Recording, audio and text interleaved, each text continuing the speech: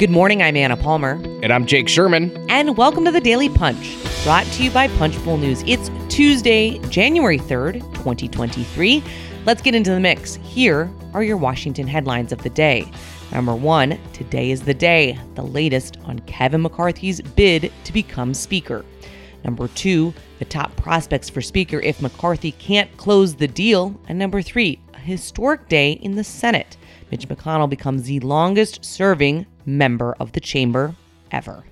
All right, Jake, let's get to it. The top story of the month, the day, the week, Kevin McCarthy and his continued bid to become Speaker, and so far, inability to kind of close the gap and get this Speaker bid to be a done deal.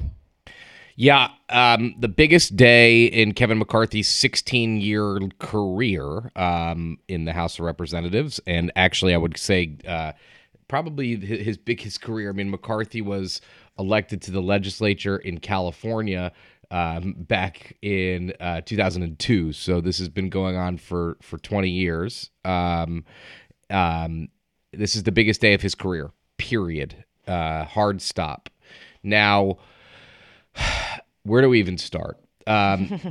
McCarthy and there's two things going on which I think are interesting at the same time. Number one, there is the optimism from McCarthy's team. I mean, and let's call it the on-the-record optimism. Tom Emmer, who's going to be majority whip, said there will be 218 votes. Kevin McCarthy will be Speaker. I'm not convinced of that.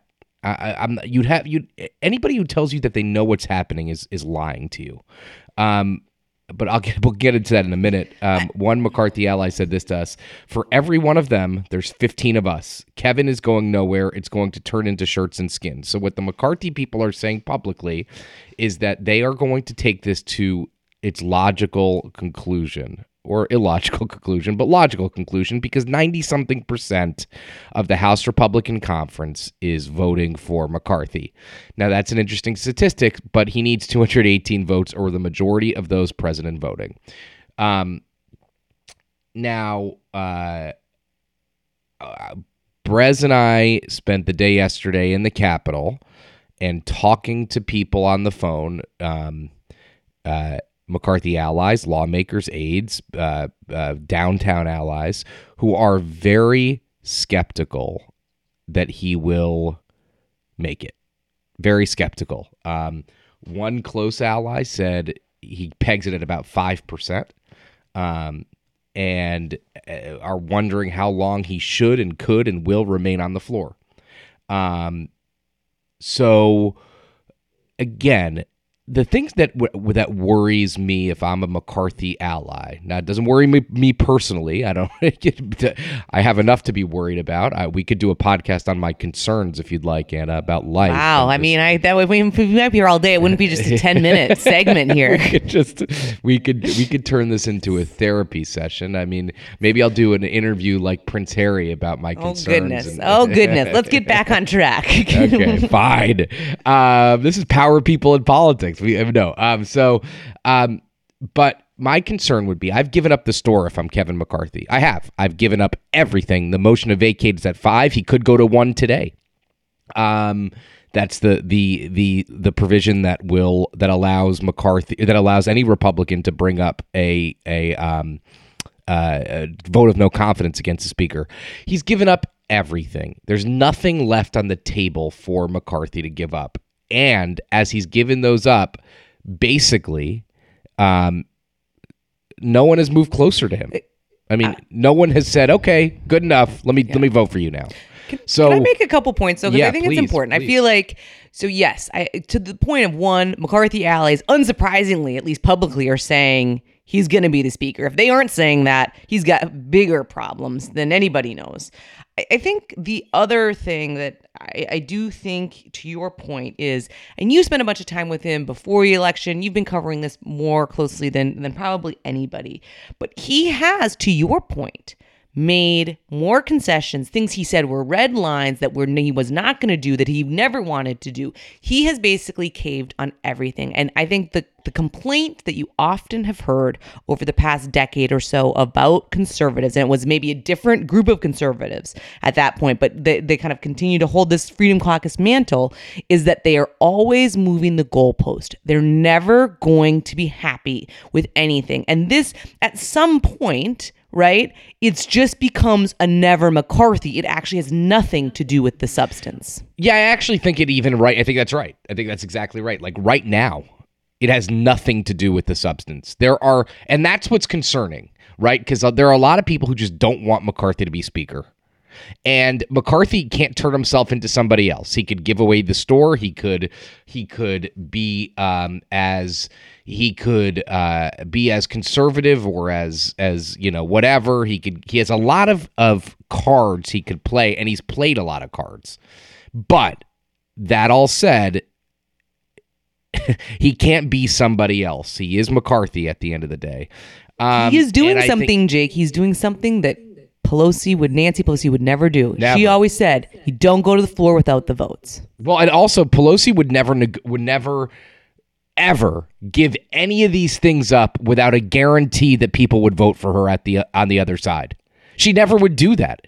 He's basically been negotiating against himself.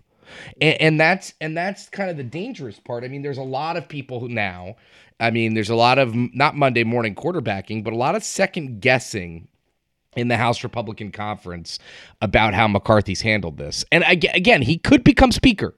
I don't know. I don't know if he'll become speaker. I don't know what the attendance will be like. We'll see at the quorum call, which I think is at I think it's midday today. I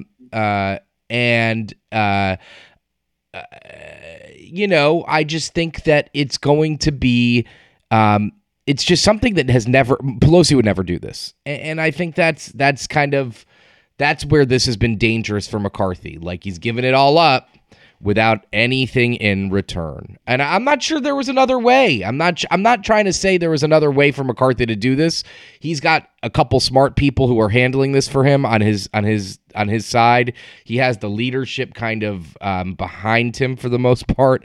I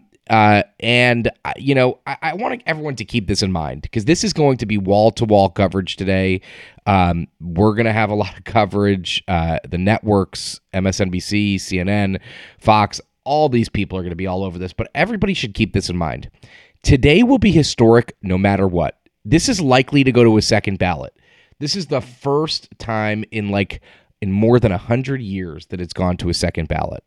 Like, that in and of itself is nuts. And also just to your point, and then we'll move on to the next thing. But I do think, to your point, it's historic. 1923, I believe, was the last time there was multiple ballots. But the bigger thing is just how weak these Republicans are going into the majority.